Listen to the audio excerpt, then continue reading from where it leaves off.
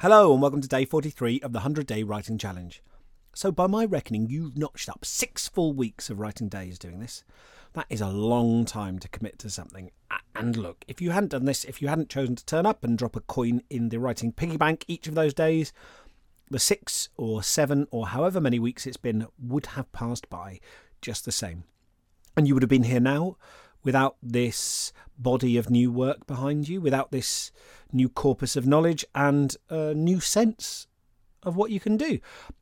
I'm not saying this to be like, I guess old Timmy C has done you a solid. What a great guy I am. I mean, what a fantastic, capable person you are. And wow, turns out a small, regular effort can produce worthwhile, significant changes. You are learning stuff. It doesn't always take this superhuman effort and impossible commitment. Just gentle persistence and a sense of mischief.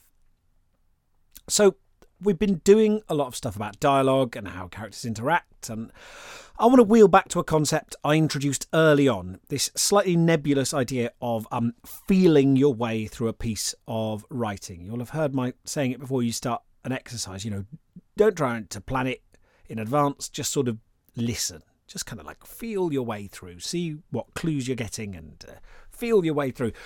Now, this is by no means the bunny quotes way to write, end bunny quotes, but I do think by cultivating a loose, easy style, that is good practice for getting yourself unblocked, generating ideas, and just putting yourself in a position where, if you want to, you have the option to just take a sentence for a walk and see where you both end up. It means you're far less likely to find yourself stuck with absolutely nothing to write about. If your novel gets all gummed up, you can take 2 characters, plonk them together and see what happens. The scene that you end up writing on your block day doesn't have to be canon. It's just a form of sort of dynamic planning where you get out of the error spotting problem solving mode and to the exploratory creative try 50 possibilities and see which ones work mode. I mean, you can also just do a free write or just do an exercise if you're blocked. You don't always have to even make the writing about the project you're on. How about that? That's another way of kind of getting out of your head and also switching off all the alarm systems, because as soon as you say this isn't the actual project, this isn't the thing, it's not about the thing, it's just another thing, then all of those kind of like internal mental guards kind of go, okay, stand down, it's cool. She's not going to ruin the big project. This is just a mess around. This is just a fun one. Everyone take 5. All the kind of like guards go off. They shut down their big kind of like arc lamps that have been sweeping the huge barbed wire surrounded prison that you hold in your brain to stop any mistakes escaping. And at that point, you might actually stumble across the thing you never know that unblocks your project. Or you might just have fun and be producing stuff that helps you stay in shape creatively for the moment when you are ready to start writing again. Or you may come up with an idea for something completely different, which you can use later. I gave up writing for a while and became a performance poet. I know performance poetry still involves writing, but I gave up fiction writing for a while. And I'm glad I did, because all that time spent on stage meant I learnt loads of warm-up techniques and drama games and a smattering of cross-training exercises that proved really useful when I came back home to writing. In a sense, I was kind of blocked for a decade, but I did stuff. And then when I came back, all that stuff I did when I couldn't write, when I thought I'd never write again, to be honest, has helped me loads. Because it turns out adjacent disciplines have figured out loads of really useful stuff for writers. And if only creative writing academia wasn't so insular and convinced of its own erudition, students would have like a bajillion extra exceedingly useful tools at their disposal. Because we wouldn't go, how to write? Well, let's ask a writer. Let's maybe ask other creatives. They've been working at this a long time, folks. Come on. So today I want to adapt an exercise from Keith Johnston's classic book on improvisation in theatre, Impro, because it's a good illustration of a term I mentioned a few episodes back and then sort of breezed past without defining. The offer. Here's what Johnston says about it. Quote, "I call anything that an actor does an offer. Each offer can either be accepted or blocked. If you yawn, your partner can yawn too, and therefore accept your offer. A block is anything that prevents the action from developing or that wipes out your partner's premise." End quote. So, for example, and this is me talking now, so imagine person A says, "Nice hat." Person B might reply, "Oh, thank you, I'm on my way to a christening." Person A, in this example, introduces the hat into the scene's reality. Because you've got to remember, when we're writing, as in when people are like doing improv with sort of where everything is like imagined and mimed, but when we're writing as well, stuff doesn't exist until we textualize it. The characters themselves are nominal, but they float in a void. So person A in this one says, "Nice hat," introduces the hat into the scene's reality. Person B accepts the premise and introduces the christening as a further offer. Yes, the hat is relevant, and here's a little tidbit that can like extend the scene. Now, a less exciting version of that exchange might go, "Nice hat." "Oh, thanks." I mean, it is still an acceptance of the offer. They don't say, "I'm not wearing a hat." It's "Nice hat." "Oh, thanks." Still an acceptance of the reality of the offer, but it's a bit dull. It's not necessarily a problem. You can have scenes where one character is constantly initiating and making the offers, and the other character is the sort of straight man, as we discussed yesterday, a sort of brick wall to bounce a tennis ball off of. So it might go, "Nice hat." "Oh, thanks." Don't see a lot of hats of that style around this part of town. "Oh? Well, there we are. Very rare, especially on this street." By this point, it would take a superhuman lack of curiosity for person B to not ask person A, "Sorry, this street? What's special about this street?" If a character doesn't bite, the other one can, sort of sweeten the deal, so to speak, But as Johnston points out, accepting an offer means accepting the premise behind it. It doesn't necessarily mean saying yes. So A might open, "Nice hat." "No, it's not. It's hideous." There's still an exchange where person B accepts the offer that they're wearing a hat and person A likes it, and they return with their own strong offer, right? It's interesting. Even though they're going, "No, it's not." That's not a block. That is absolutely taking it and running with it and giving us something to bite onto, right? Here's another example. "Nice hat." "For the last time, it's not a hat." Again, on the surface, that might seem like a block. The character is insisting that they're not wearing a hat. But actually, for the last time, it's not a hat. Actually, they still acknowledge, yes, there's something on my head because they use the pronoun it. And they imply that it has been mistaken for a hat before. They build on the premise that A introduced, "Nice hat," and they knock it back across the net to person A. Here's what a block might sound like on the page or on stage. "Nice hat. Listen, I need to buy a lawnmower." Person B's response in that example entirely ignores person A's offer.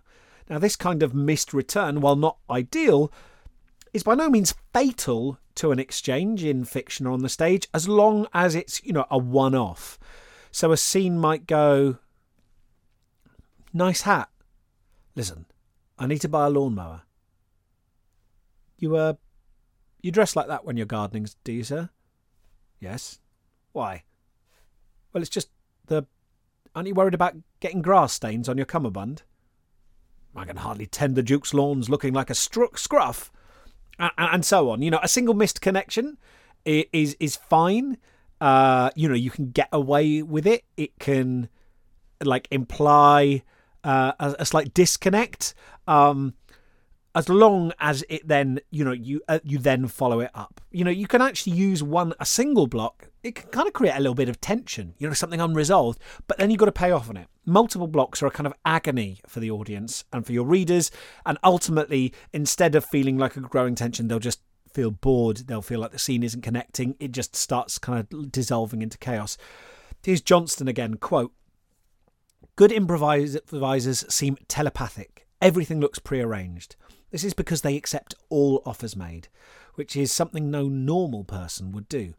Also, they may accept offers that weren't really intended. An inexperienced improviser gets annoyed because his partners misunderstand him. He holds his hand out to see if it's raining. His partner shakes it and says, 'Pleased to meet you.' What an idiot," thinks the first actor, and begins to sulk." End quote.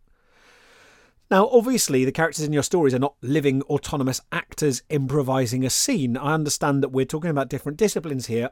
You know, they are just clusters of words written in order by you that suggest to a reader coherent, independent characters.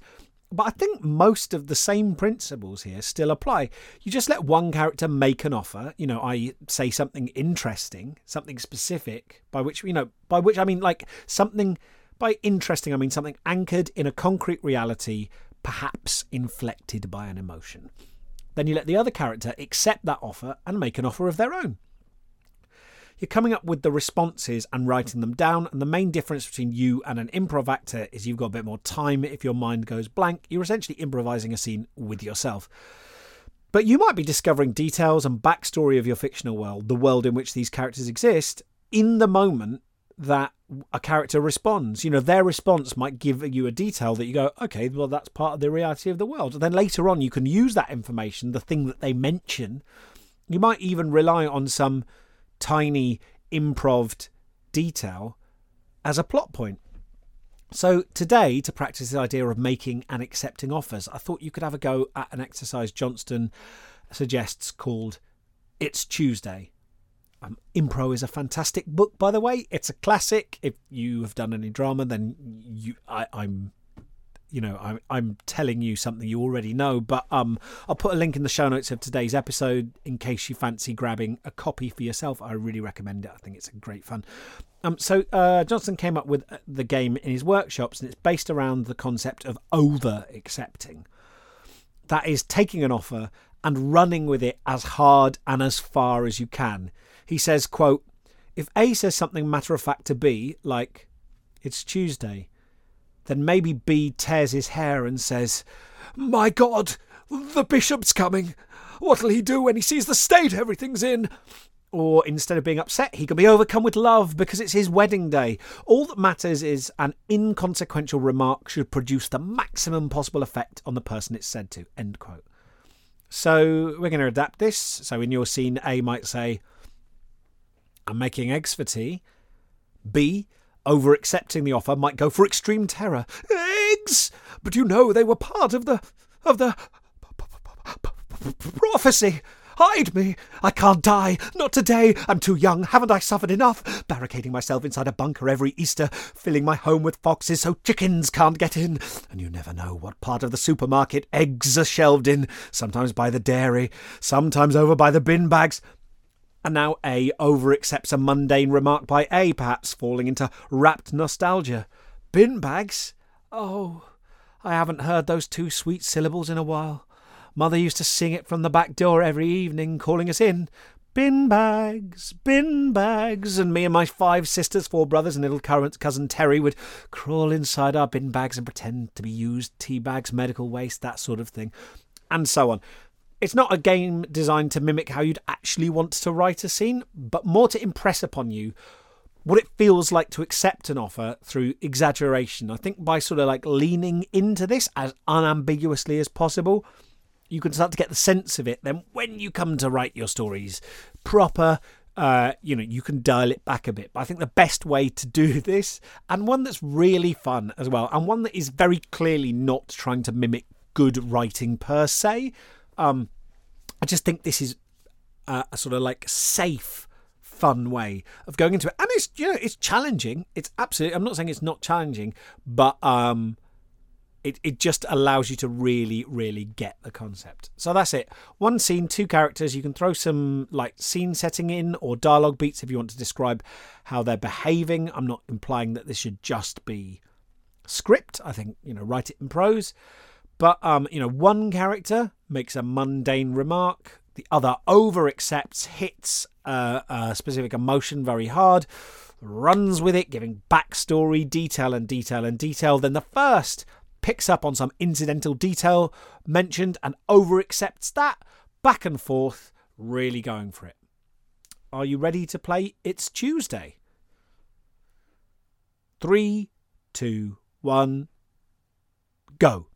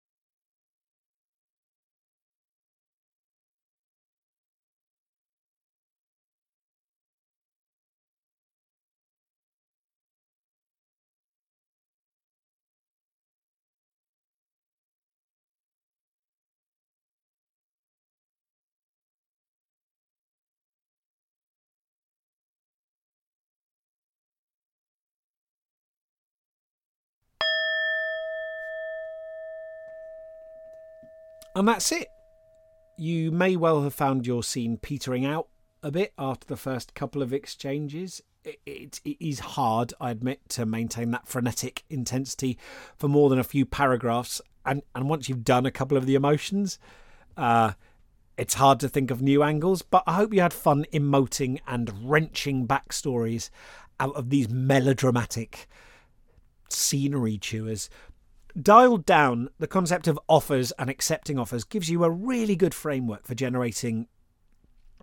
Actually, I was going to say believable dialogue, but it's not really believable. It's just interesting, right? Characters throw out story hooks, and other characters, instead of just like being these oblivious clods who don't notice stuff, right? Who don't do what we as readers want to do, the characters tug on those hooks and draw out whole slices of world.